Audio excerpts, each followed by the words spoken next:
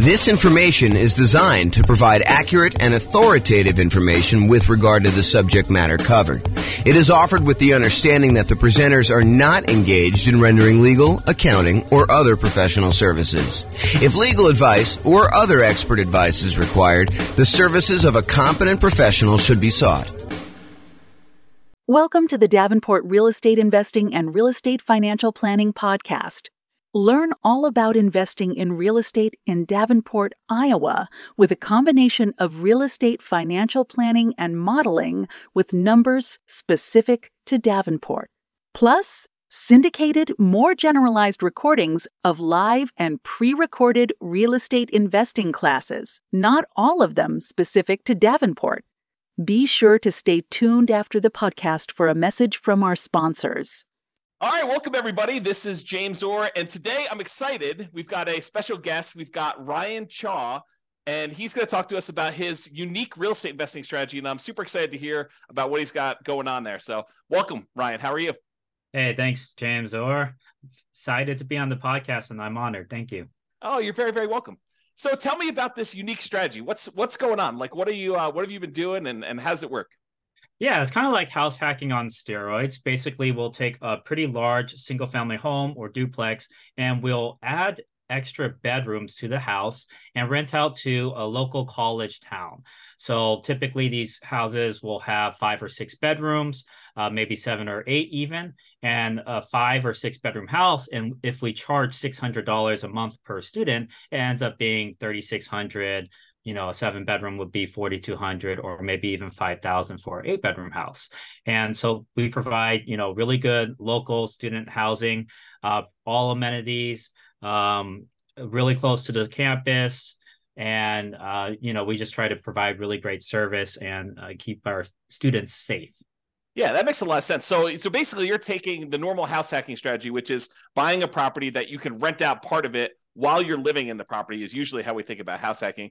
And then so you're deciding to go ahead and take a property and then add additional bedrooms if you can, if it makes sense to do that, and then renting those out. And ideally your niche is really student rentals, to find something around a university, around a college town, and actually rent out to those guys. So is that pretty much what you're doing? Exactly. Yeah. Mainly college town students, but we're also near hospitals sometimes. And so we have fellowships, residencies, all of that.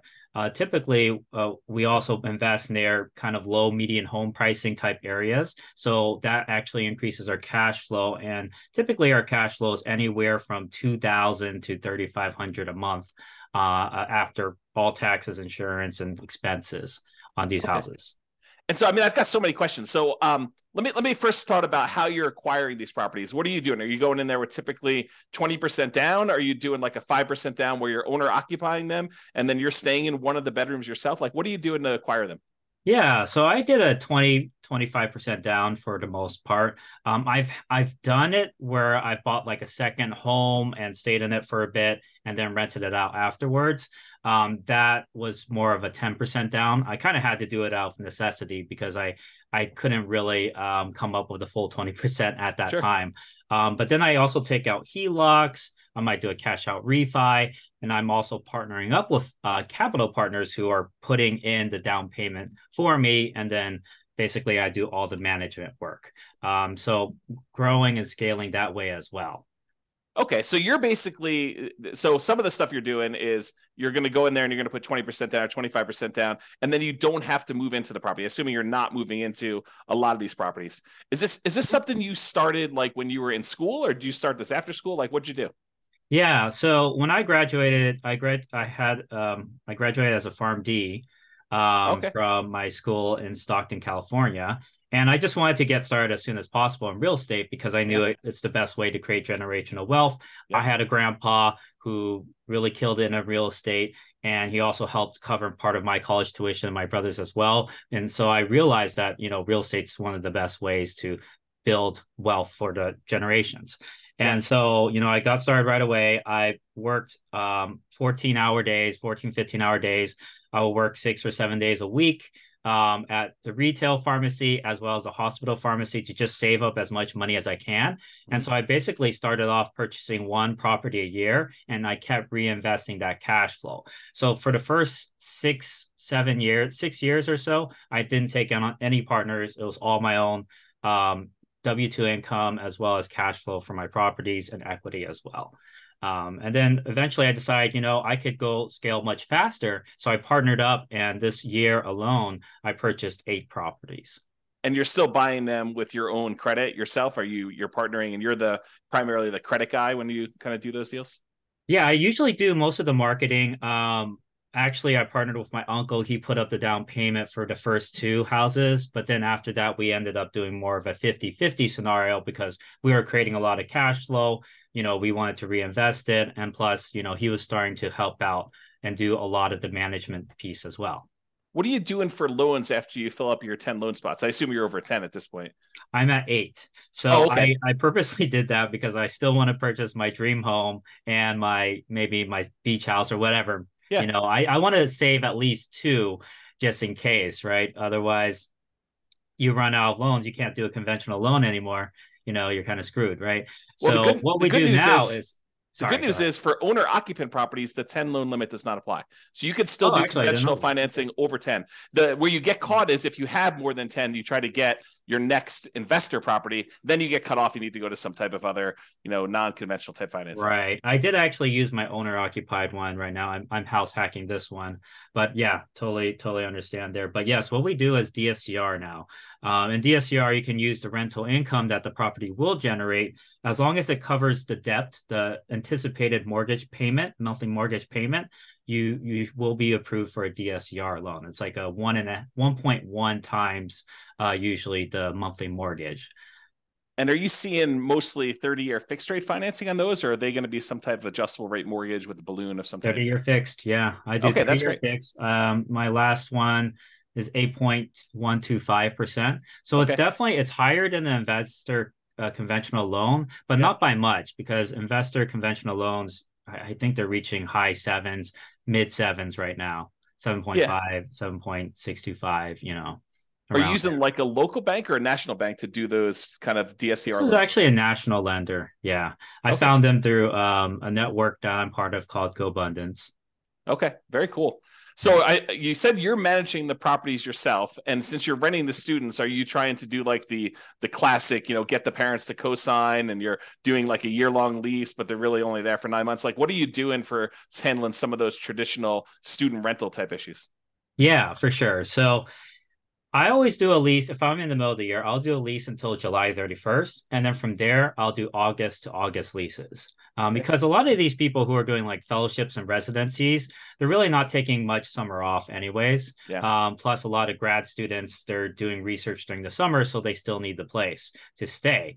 With that being said, if they do not need it during the summer, they can always sublet it to another tenant, like a summer school tenant. And that happens just fine. I'm able to even help them out. I tell them, I can help you out during summer, although it is your primary responsibility. I'll help you out, and haven't really had issues not having like somebody not being able to find a subletter. Like I would say 9 times out of 10, they're able to find a subletter. And so are you co-signing? I would say it depends. So the kids have several ways to pay the rent. They could take out student loans. They can take out, might have financial aid. They might have a job. The most common way is their parents are covering the rent, right? Mm-hmm. So if you have the parents covering the rent, in that case, I will have them co-sign. And what's great about this method is you never have to deal with unpaid rent, because what parent is going to just stop paying rent for their kids' lodging, right? Yes, likely. Well, I've known some crazy parents out there. Maybe you find one that's willing to let their kid go. As long as they have a good relationship. Okay, so that's awesome. So you're not really having the need to do the co-signer if you're getting student loans or financial aid, because you think if they demonstrate that the financial aid has a section for room and board, which is the case in a lot of cases. I've even had somebody who paid the full year, never stayed at the house, but the financial aid was covering it. So said, might as well take it. Are you collecting the entire lease amount up front then, or are you collecting it as they pay out with the student loans? I don't even know how student loans work anymore. Yeah, so it's due on a monthly basis still. Okay. Yeah. And does the student loan stuff come out like all in one lump sum, or does it come out in Yeah, like usually monthly? it does. So come out like for the fall semester, there'll be a one lump sum, and then there'll be a lump sum for spring. Usually, it's around August timeframe or so that they'll get most of the funds, Okay. or a And little like, bit before. what's a typical like price of house you're doing with this strategy in your marketplace? Yeah, so where I'm investing now, I invest in California and out of state. So I have five in California. I have eight of them or nine of them out of state, one in Alabama, eight in Ohio. So the price in Alabama was 210,000. We're renting that out for 4,200 ish, a little bit more. I think 4,250 Okay. per month. And then for Ohio, I will buy the first one we bought was 210,000, and we rented that out for $3,750 per month. So the Okay. cash flow on that was around 2,300, 2,500 a month. And the cash flow on the Alabama one is around I think it's a little bit over 3,000 a month or so. Okay. And when you're qualifying for the loans, is the lender using the student like the student rental income, or are they using more of a traditional rental income in order to qualify for the loan? Yeah, so that's a very good question. So if you do a DSCR type loan, to get qualified, they will estimate what the market rent is. They're not going to assume that you're going to rent by the room. And sometimes, like if you do a refinance through a DSCR, they prefer to have a traditional lease. So you would Right. have to have everyone sign on like one lease. But for conventional, they're actually okay doing a refi and taking 75% of your rental income. Usually 75, sometimes 100% if you actually report it on your tax returns. And as long as the conventional lenders, usually this is in most cases, as long as they see 1 year leases, they will still take that rental income. And they might take off 25% of it at most, but they'll still use it for sure. Okay, that's super interesting. Have you ever had, because I assume you do some like teaching of this strategy to some of your kind of like students and or partners to kind of help people do this. Is that right? Yeah, Yeah. definitely. Do you have people ever utilize like a variation of like a cross between the nomad real estate investing strategy of buying a property, moving in, living there for a year, and Mhm. then after the year converting that to a rental and kind of repeating sequentially in order to acquire their rental properties that way? And of course, the benefit is the 5% down owner occupant loan, and the better interest rates than you would get if you're doing like these DSCR and or investor type loans. Do you have any students who are doing like the move into the property, live there for a year, maybe even while they're in school, get roommates, and Yeah. then convert that one and keep it as a student rental to kind of maximize it? Yeah, definitely. I actually had three students this year at least that have done that strategy. They lived in it for a bit, or maybe, a year or at least a couple months, right? And Yeah. then they rented out to housemates, and Yep. then that's how they got started essentially. Yeah. And they're able to also put a lower down payment potentially. You do have to be careful with those regulations, though. Um, Generally, you do have to stay in it for a year, right? Yep. Unless you have a really good reason not to, like you lost your job or you're Sure. switching jobs, or maybe you had your mom you had to take care of who's sick, whatever, right? But generally speaking, yeah, if you do a house hacking strategy, you want to stay in it for a year. And I'm actually doing that myself right now. This house that I'm living in, I have four other roommates or four other housemates, Yeah. and so my rental income on this one is 3,650 per month, and my mortgage payment is 2,300, and I'm in Sacramento. So So 3650. So you're getting like $910 on average per roommate, essentially, in order to have someone living in that property. Is that about right? yeah, exactly. So 965 for the largest room, 850, 870, and then 830. And is Something like this this. and I assume are you including utilities in your rents, or are you like charging them utilities as well pro rata? Separate. Yeah, it's separate. Yeah, it's Okay. actually not included. They will divide it by however many tenants there are at the house. But I will cover the vacant room. So if there is a vacancy, I will cover the utilities for that one room. But like, let's say there's five people at the house, the bill is, I don't know, 400 or something like that. Each person would pay maybe $80 a month for utilities. Okay. Have you Um, had any issues with filling a vacancy like mid semester or anything like that? Or like if you don't fill it before the start of a school semester, it's a little harder to fill or anything like that? That's actually a great question as well. So a lot of people worry about that, but that's actually not the case, because there's always people coming into the college. In Mm-hmm. fact, around now, September, October and November, you'll actually see a lot of international students coming in because they just had their visas approved. Okay. And visas, they get approved anywhere from, during the summer all the way until like December, basically. So you have all these students who are coming in finally after their visas approved and, getting started in person learning right away. But before that, they had to get all that situated. So you'll see a lot of people coming in like that. Also, if you're close by a hospital, it really doesn't matter Yeah. what the timing is. But with that being said, there are going to be like a big wave of students that will apply in April, May, and July. And then for spring semester, you'll get a wave around, November, December timeframe. So there's always people applying. There's even summer school, right? They'll apply around March or so. So you'll always get these kind of waves throughout. So don't worry too much about the timing. I actually purchased in the last year, I purchased pretty much a property every other month or so.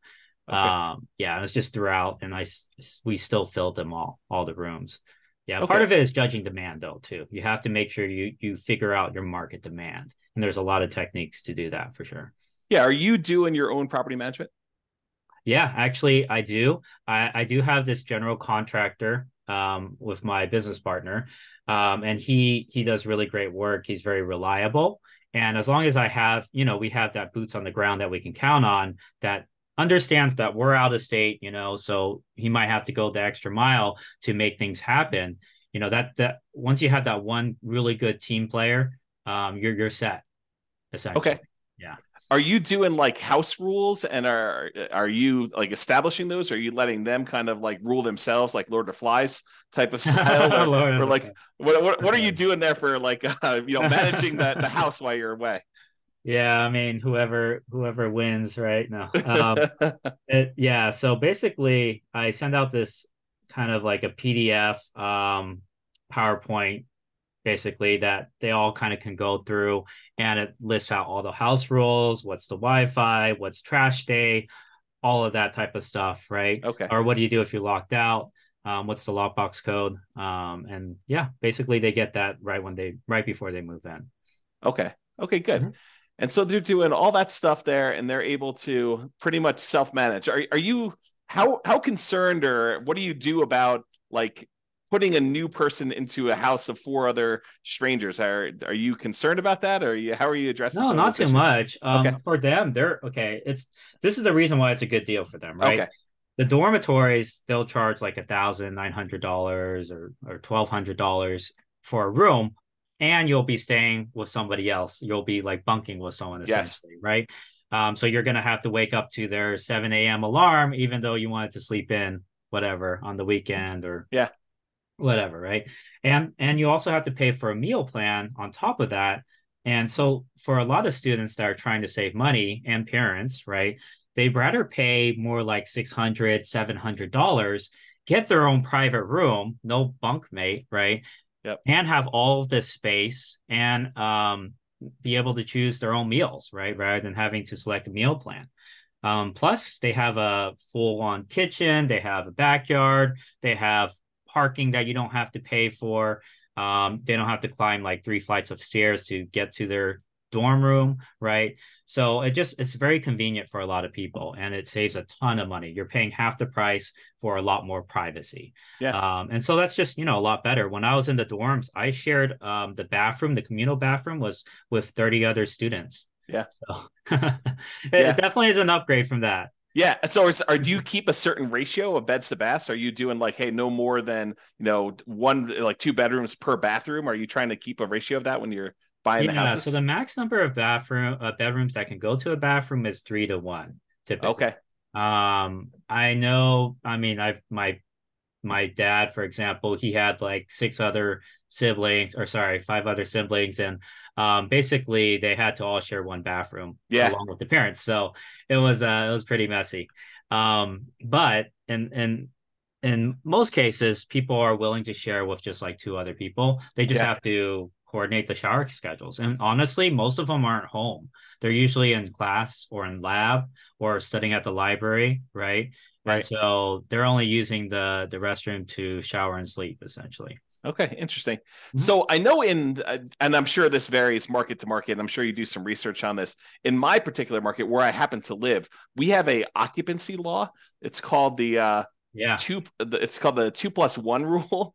And so you can only have two people plus one additional person, the two unrelated. So two Yeah. plus one unrelated person living in a particular property. Are you like checking that as you go and do it, or is student housing like exempt from that rule, or what are you doing about that? Yeah, no, for sure. That's a very good question. We always have to bring that up because in certain markets they'll have these ordinances and they'll actually have cases where, student potentially was kicked out because the occupancy limit was Mm-hmm. breached. So it's really important to be aware of the laws in your market. But Yeah. with that being said, there are exceptions you can have. So there's Mm-hmm. something called like a change of use permit, where you can change the use of your house from maybe a single family home to a boarding house or a rooming Yeah. house. There's also a variance, zoning variance. So you could pursue that and get yours basically as a special exception since we're so close to the school, and we're bringing in professional students. Can we go ahead and do this? So the other thing to keep in mind is that limit is per unit. So if you have like a duplex, you can still have, let's say there's 3 unrelated per unit, then that's 6. If Yeah. there's 4 unrelated, that's 8. And sometimes even, for example, University of Alabama, I know if you invest near there, they have this kind of zoning directly around the school that has up to 5 unrelated. And then Yeah. past that zone, basically, I think it's 4 unrelated or something like that. Okay. But yeah, you have to make sure you're keeping up with the zoning laws. But what I would do is contact a local real estate attorney and say, hey, this is what I want to do. Occupancy limits, what can we do about this? Right. Because we're trying to offer, really good student housing. These are professional students, what's the difference between this versus somebody who has like I don't know, extended family? Maybe they adopt like 4 kids, right? It's honestly, I think these laws are discriminatory. Like, for example, if you adopted 4 kids, they're not related. I mean, by blood, right? Wouldn't that be considered against the law, right? In our particular market, it's actually if they're adopted by you, they count as being part of your family. But Oh, I'm sure okay. every Yeah. one is a little bit different. You got to go actually read the regulations. But in my Yeah. particular market, that's how it works. Sure. Yeah. Polygamy. I don't know. Yeah, I don't know I about wouldn't that say. one. So I'm not it is seeing many of those here. inherent, in my opinion, it's kind of inherently discriminatory. But I mean, also you have to make sure you're in compliance with the law. So you Yeah. have to talk to a real estate attorney who's an expert in that. And that's Yeah. kind of their job to kind of make sure you're doing it correctly. Have you done this strategy outside like a local university or a local hospital sort of area? Like have you tried this just in a random spot? I wouldn't say no, no, no. I wouldn't say that because I definitely we're very focused on providing really good student housing, right? Being the Okay. best student housing provider. So we always want to be in a market that has a lot of like hospital positions or a really good college. Usually it's a top college if you're thinking about like Ivy League colleges, maybe like John Hopkins or Princeton or whatever, right? We Yeah. don't have to be Ivy League, but we're still in the top like 200, 300 colleges usually. Yeah. Have you done traditional rentals before, or has this been your strategy since day one? It's pretty much been my strategy since day one. My Okay. grandpa did do traditional rentals. He had a set of 6 flats in San Francisco. And Okay. so he rented out to families. He had so much trouble with that house. Like a hoarder tenant, a tenant who would stomp on his like the ceiling above him at like 3 a.m. So like they're Yeah. having like these parties at like 2 a.m. or something like that. So they're dancing at 2 a.m. So yeah, he had a lot of difficulty with that. The thing I like about students is especially high quality students like juniors, seniors, grad students, they're really focused. Like they want to get that doctorate. They want to Yeah. get that MBA, JD, MD, etc., engineering degree, whatever. So they're highly focused on their studies and they're going to generally take care of the house too. I mean, they don't want to live in a pigsty, most of them. Yeah. So they're going to be, some of the best tenants you will ever have, in my opinion. Some people think that, oh, it's a frat party or something like that. But Yeah. honestly, I've had way better experiences with these tenants than my colleagues have, my grandpa's had, my relatives, whatever, right? Yeah. And are you doing That some? all. I'm assuming you're doing like little things to cater to this group, like Of course. keypad locks to let them in instead of Mhm. having to do separate keys, and you can Yeah. remove one, and like all that stuff that I'm sure you're kind of really focusing in on to cater to this group of students. Oh Are yeah, you and all the amenities we provide to cater towards that. We have like a Ring doorbell system, and they have access to it so they can see when their packages are delivered. okay? So that provides the safety. We have floodlights. We have study desks everywhere. We have a study room potentially.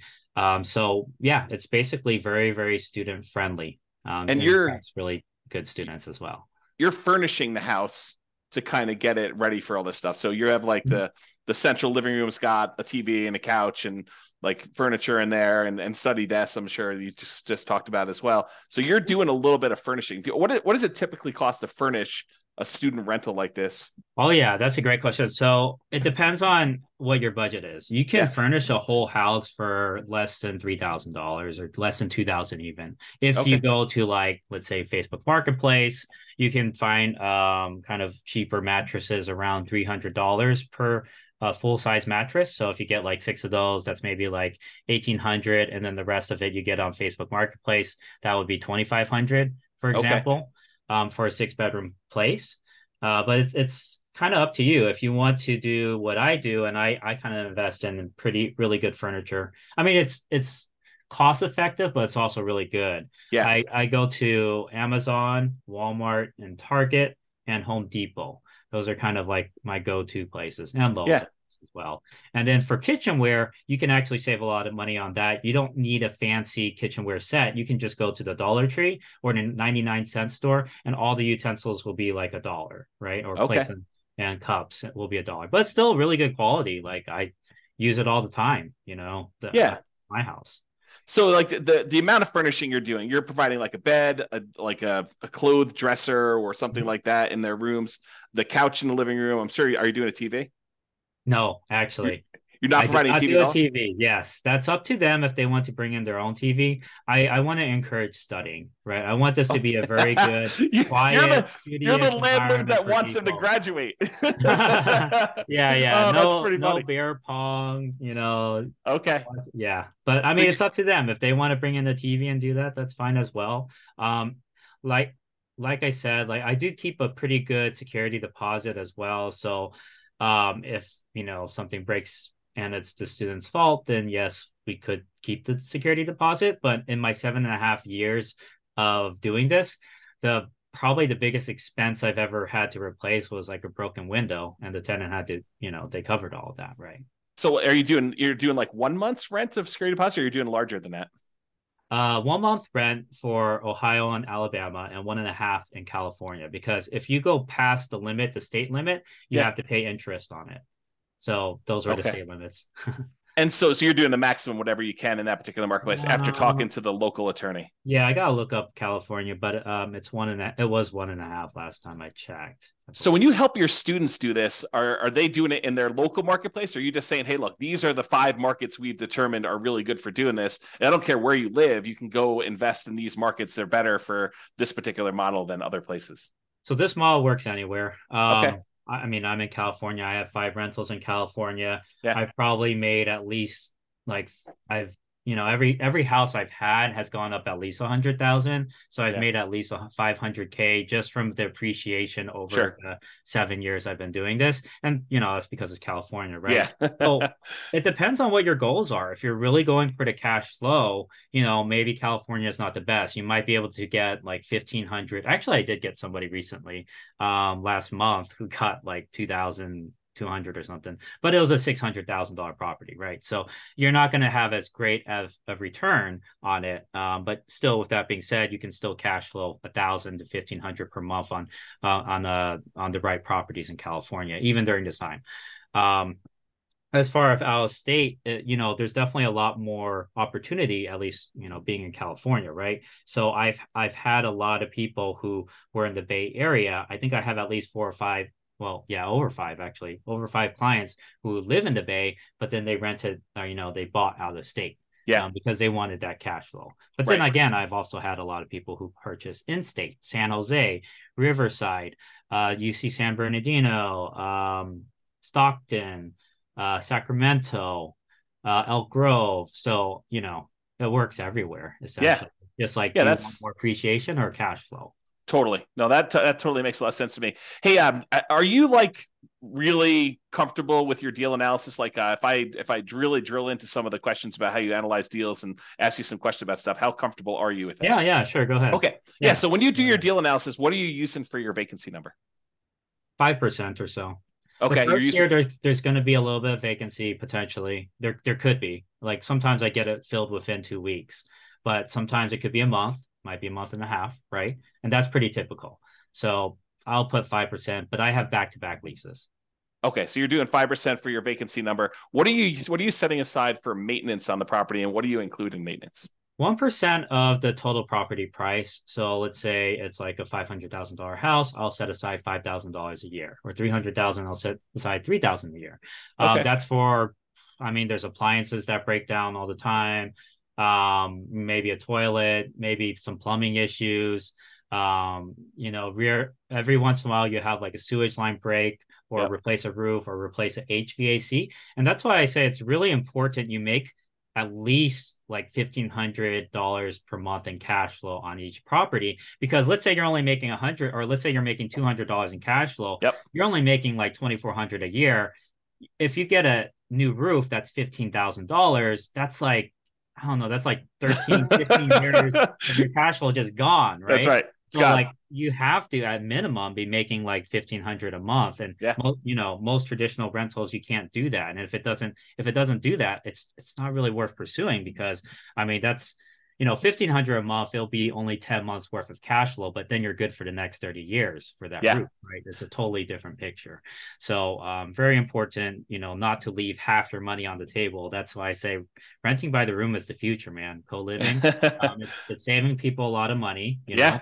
or so they can save their down payment for the actual house they buy eventually.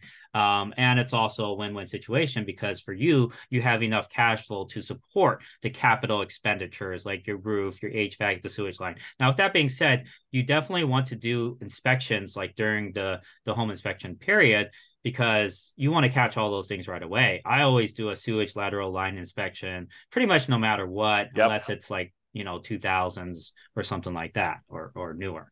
Yeah. But yeah, you want to catch all that stuff so you can negotiate with the seller, and at least the seller can pay for half of it. And I've had a full roof paid for.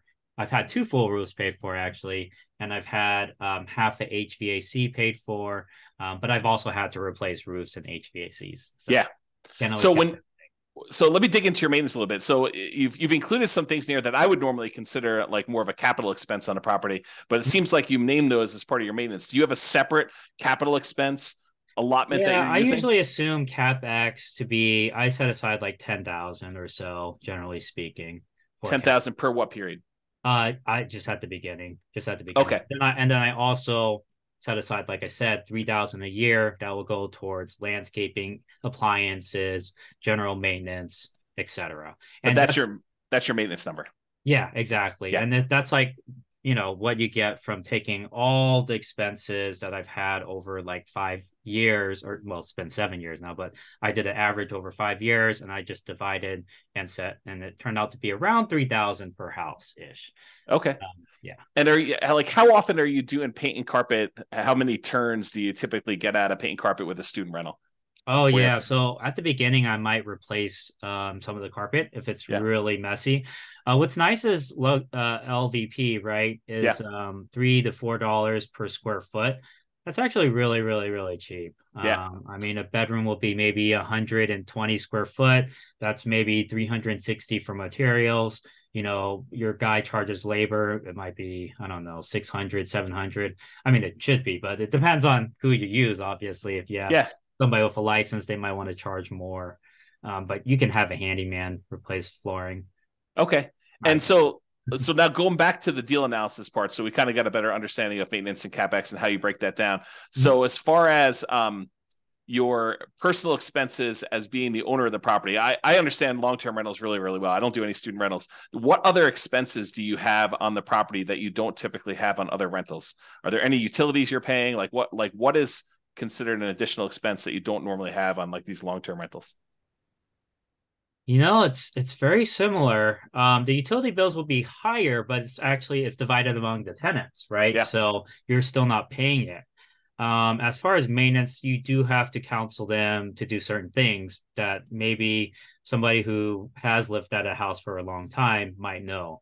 But Yeah. with that being said, even traditional long-term renters, they don't know things, you would think they would know. But anyways, there's certain maintenance things like any type of grease, like you're frying up bacon or whatever, you want to solidify it and you pour it into a fat trapper, and then when it solidifies, you put it in the trash can. Otherwise, if you pour it down your kitchen sink, that thing's gonna clog, right? Yep. Same thing for hair in showers. Happens all the time, right? Got to get a hair catcher. I also have a kitchen sink hair catcher as well, that I purchased that they can, clear out when the hair Yeah. gets high. But if they don't do that, I would say 6 months in, you'll probably have some sort of, the shower's backing up. What do I do? Kind of Yep. call, right? So you Yep. have to train them how to do these things, and it's all part of kind of like the move-in instruction/house rules. Are they mowing the lawn at your properties, or are you doing that as a service for them? No, I do it as a service. So I pay for landscaping. I think the landlord generally should pay for landscaping, but I did have a group of students who are like, "Oh, can we save money in rent if we maintain the yard?" And I Yeah. was like, "Yeah, sure. Why not?" So we knocked off $20 per student or $15 per student, and then they maintained the yard for us. So we didn't have to Okay. pay.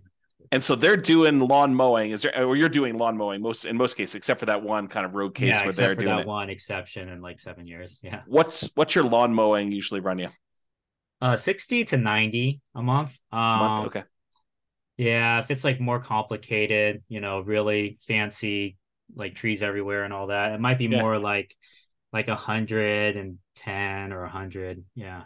And what are you doing for like snow removal? I'm sure Alabama probably doesn't get much snow. I don't know where you are in Yeah. California they get snow, Yeah, but it's a good Ohio question. you do, right? Yeah. So definitely they're not so I do provide a snow shovel, for Okay. water projects, but The shovel, or you actually provide snow removal?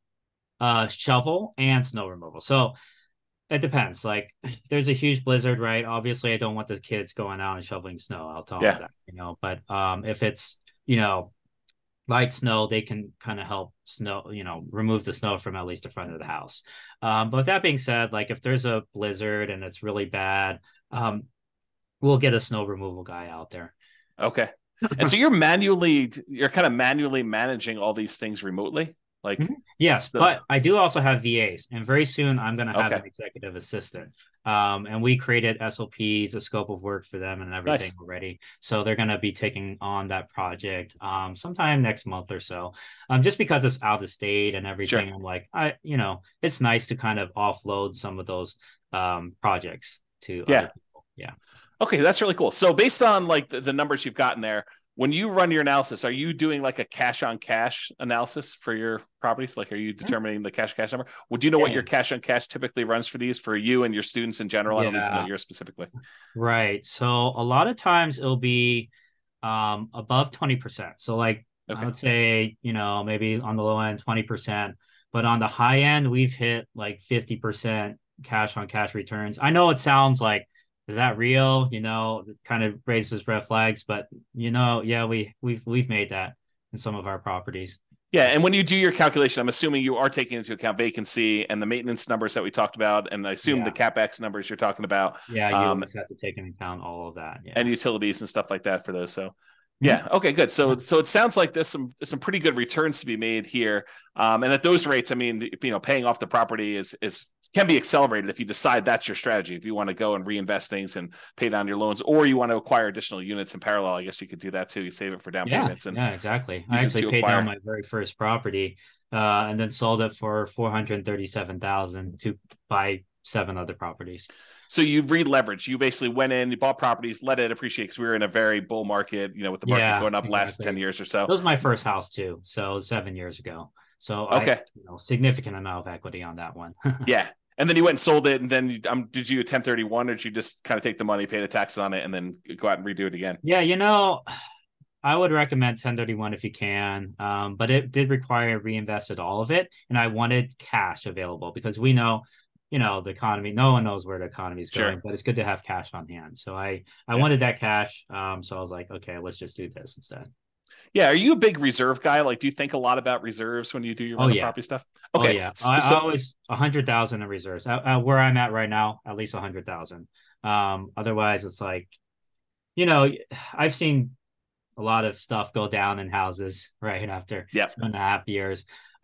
When I guess like at the beginning, if you have like four properties, up to four properties, you could probably get away with like 25, 30,000 in reserves or so. Um, Unless you want to put everything on a credit card. And there are business credit cards, by the way, that'll do 0% for a year Sure. if you're worried. And there's also HELOCs as well, which you don't have to take out until you use it. But so I have all that. But then when you really scale, it's really important to keep a lot of capital in your pocket just because there's just things that come up. Yep. And I would say when you hit 10 properties, I would recommend having a good 80 to 100,000 kind of just as cash. So Or, you or think of maybe as a HELOC, maybe as a HELOC. Yeah. so you think of it in terms of a fixed dollar amount and less so in terms of like the number of months of the actual expenses you have on all of your rental properties combined, like like 6 months of reserves as an example versus your $25,000 in your account. You like to think of it in the dollar amount. Yeah, I usually do. Okay. I think about what I might have to eventually replace on each property as well. Sure. Right. And so Yeah. all of that kind of goes into deciding how much should we keep in reserves. Okay. So you're merging reserves with your CapEx account. Yeah, yeah. So Okay. a couple of reasons too, like, when and we've seen this recently, right? Banks are what do you call resolvent? What do you call it? They're insolvent. Insolvent. Yeah. Yeah, that's the word. Silicon Valley Um banks that we're talking about. right, exactly. And that's just how the banking system works, right? If everyone wants their money, they don't have it, right? Sure. That literally is the definition of modern day banking. So what happened in 2008 is all these people who took out HELOCs and all those banks started demanding, all that money back, right? And so one thing we're doing is pulling on some HELOCs, and we're okay paying some of the interest on that, Sure. just for the peace of mind to have that Yeah. liquidity, right? It's Because if you almost pull like it out and you put it in another bank, now they can't close the account. But if you paid off that HELOC or you don't use that HELOC, they can just decide to close that account. Uh, totally. it's actually written in the HELOC contract in most cases too. Yeah. So yeah, Yeah. if you're a Totally. real estate investor, keep that in mind, especially during these times. Good. Well, I'm glad you're doing the reserves. I'm glad you're teaching the reserves thing. Let me ask you kind of like a follow-up question about reserves then. Are you taking into account your reserves as a drag on your cash on cash return on investment? Are you setting aside like saying, hey, I'm acquiring this property. I know I need to have 6 months of reserve. So my total amount invested is my down payment plus my closing costs plus, my rent ready costs in order to get all the stuff ready to do it. Plus now I know that I've got 6 months reserve. So I'm taking that into account when I do my analysis. No, I'm not including that in the cash on cash return if that's what you're Yeah. asking, because I'm not dividing by 100,000 in reserves. I'm dividing by the down payment plus the closing costs plus the renovation costs. Yeah, and I guess when you have 100,000 that you're spreading out across 10 properties, you probably wouldn't allocate the full 100,000 to a new purchase anyway. But I Yeah, was thinking if you do that, like say, hey, in order to acquire this new property, the lender is going to require I have 6 months worth of reserves for this particular new property that I'm doing. So I'm that's gonna true I'm too. gonna I'm Yeah, gonna say, hey, look, I'm setting aside this 6 months of money. I need this money in order to make the investment. So in order to calculate my true cash on cash return on investment, I really do need to take into account that I got this 6 months worth of reserves yeah, drag, and yeah, I for can sure. I can count that these 6 months of reserves is in whatever it is, your savings Stocks and account bonds. or Yeah, yeah, CD or the stock market, even if you're yeah, willing to keep that kind of like there, and you can count that return as part of your overall return, but when you're saying you're doing your cash on cash number to 20% or whatever the really rough number we think you can do for it's yeah. a range obviously, but you're not taking that into account there, right? Right, right, not the reserves. Okay. But what's cool about reserves is like when you're getting approved and everything, you could still use like your 401k. They usually can only use like 50% of it though. And then for stocks, they might do 100% or they might do 75%. It Yeah. really depends on what lender you use. But keep in mind, you can also use your retirement funds as quote unquote, those 6 months reserves. Right. A lot of Yeah. times. Yeah. Yeah, that totally makes sense to me. All right, cool. I asked you this question. I don't know if I got a if you're Oh, we're a little sorry. all over the place. Oh No, no, yeah, no. no I problem. just I just I Sorry. was thinking about it again. I I made forgot. a list of some questions. So Yeah. when we talked about the turns for paint and carpet, how often are you doing paint and carpet in these kind of student rentals? Yeah, it depends on what area you're in. I've definitely invested in rougher areas. So, sometimes you get tenants that didn't take care of the Hmm. property. So, you might have to do a whole house painting, but it really depends on what neighborhood, man. I mean, there's something called crimegrade.org. You can look on there.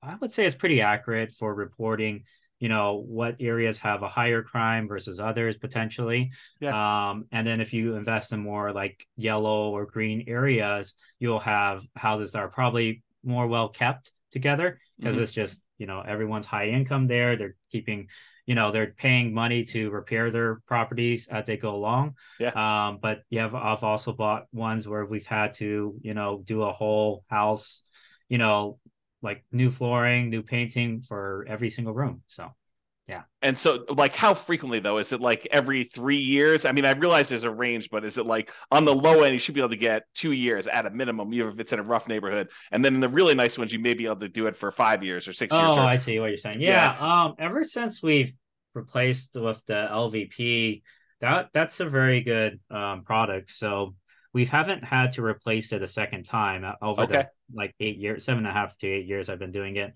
As far as painting, we might do touch-up painting. Hmm. It's great like if you can keep the paint can, right? And sometimes the previous owner does keep the paint can, Yep. because you don't want to try to match the paint, right? Hmm. So yeah, that's mainly like touch up stuff. So Okay. yeah, I would say I don't know if I maybe asked you every about this. Do couple you years. do you have Yeah. any parking issues, or do you like issue parking Yeah, that's spots? a good point. Yeah. So one thing I don't do is invest in HOA neighborhoods because HOA is another level of government. They could say like literally, hey, we don't allow renters anymore. And they could be Okay. like that, because Yep. they're fast with their decisions, and it's Hmm. not like the city where they have to go through this whole approval process, right? So I never invest in their HOA because they could limit parking spaces, all that type of stuff as well. And so it's really important for me to make sure when I purchase a property that there's enough um, like street parking available, or maybe there's a large pavement or garage that I can park a lot of cars at. But Okay. I always assess that. It's very important to look at that. And usually I try to have enough parking for 5 cars at least. Okay. But with that being said, I'm so close to the school that I would say half the students will either bike or walk or take a shuttle. And oh, Okay. that's another good point. If you're nearby a shuttle stop, that's a huge um, benefit as well for Okay. safety. If you can buy near there. How are you dealing with two related issues in my mind, at least? How are you dealing with mixed gender in the houses? Like, is it all boys, all girls? Are you don't really care? They're adults, they need to take care of themselves. And Yeah. then the second follow-up question related to that is, how do you deal with boyfriends, girlfriends staying over at the properties? Oh, that's a great one. The default is co-ed. The default will always be co-ed because it's 50-50 essentially for Yeah. for females and males. But with that being said, there's a lot of different cultures out there.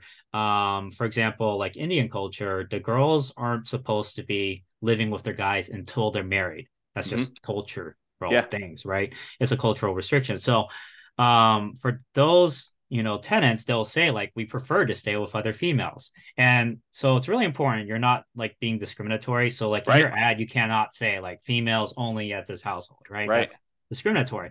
Yeah. But you can say like, hey, we have a group of girls that want to stay with other girls, can we match them up? And so I'll have like one house that's like, I'll put all the females at the house because they all want to stay at an all female house, Yeah. right? And obviously we work it out together with them and everything. And then I'll have a co-ed house. I'll have houses that are all guys. Well, I just try to figure out how to best match them up because Yeah. I kind of have a little bit of a questionnaire, like what kind of roommate do you want to stay with? Do you prefer co-ed, Yeah. all females, whatever? And then I'll match them up accordingly. It's kind of like how colleges will do that, like freshman year. What qualities in a roommate are you looking for, right? Yeah. So And so you're doing that level of like almost selection and yeah, pre-screening for yeah. your It's on tenants? my Google form. I have an intake form. Okay. What year of you, what Hmm. are your preferences, what room are you preferring, a larger one, a smaller one, all of that type of stuff. Oh, move-in date, of course. So all of that information's on the Google form that I sent out. Okay. Are there any questions I didn't ask that like you normally get that are like, hey, I'm gonna do this thing, but what about this thing? Like, did I miss any crazy ones? I would say No, I mean, I think you were very comprehensive for sure. I would say the keys to success in this industry Yeah. is definitely, I think in general though too, is I think there's always three elements to real estate. The Hmm. first one is the numbers, like getting the math right, getting the deal correct, making sure you have your ROI and all of that. The second one is teams. So making sure you really establish a really good team in whatever market that you're investing in, right? Um, and then the last one is, oh shoot, I'm trying to remember which one it was. That's all But you need. yeah, I mean, You need your there's a numbers in lot your of things. team, then you're good. Right. But oh yeah, capital. That's the Yeah. last. So those Okay. are the three barriers. Capital really important. So if you look at these big names like Grant Cardone, for example, Yeah. or Brandon Turner from Bigger Pockets, they're raising tons of money from other people. They're using other people's money. Sure. They're not using their own, right? That's how they scale. That's how you scale. You have to have a source of continued capital, whether it be your W-2, whether you have capital partners, whether you use creative financing by tapping into equity on your house. You have to solve the capital barrier because number one thing people say when they ask to buy a house, they say, "Oh, I don't have enough money." Well, you have to figure out how to get that money. Then you have to beg, borrow, steal, and that's the phrase, right? Right. You have to solve the capital problem. The second one is the team problem, which is you got to have people you can rely on. And then the last one, like I said, was the deal problem, like making sure the deal. You have to know the numbers, you have to know the math, you have to be able to anticipate when you have to, potentially replace something down the road, anticipate potential problems on the house down the road based off of what you're seeing from the inspection, like red flags and all of that. Yeah, totally. That's great. So when you like help your students out, like what are you doing? Is it a standard thing you're doing? Do you have like a lot of variation? Is it like coaching? Is it just information? Like how are you assisting your students? Mm-hmm. Yeah. So for those who are interested in student housing or creating a student housing business for themselves, I provide a 6-month program. It's one-on-one coaching through Zoom, just like this. And it's 30 minutes to an hour calls usually every other month or every other week. Sorry. And at the beginning, we kind of meet weekly as well. And we just go A through Z. Um, Market demand or market analysis, deal analysis, renovations and negotiations, marketing, and then how to create like a management system for it as well. Okay. And yeah, all of that all rolled into kind of like a 6-month program. And I've had over 50 clients. I want to say we've been in at least 20 different states already, all Nice. across the US. And, you can invest locally. I would say at least 75% of my students invest locally. Okay. And so I've had like at least, I think I had like 12 clients in California. I've had clients all over the US for sure. So it Okay. works in Awesome. every market. Well, that's really cool. So, yeah, I definitely appreciate you coming on. Is there any last minute thing you want to do? I'll definitely put the link. You have something for people that are interested in learning more about this. I'll put that link in there. Did you want to put out a web address or a phone number on the Oh yeah, audio as yeah, for well? sure. Yeah. Yeah, so my the best way to reach me if you're interested in student housing, I provide this free PDF guide that kind of gets you started on it Yeah. and shows you it compared to other methods. That's at www.newbierealestateinvesting.com/guide. So that's www.newbierealestateinvesting.com/guide. And newbie is spelled NEWBIE. And you'll also get, if you sign up for that PDF, you'll get regular emails from me about all the mistakes I've made, some of the things I'm doing currently, some of the strategies I found work really, really well. And yeah, it's just free information.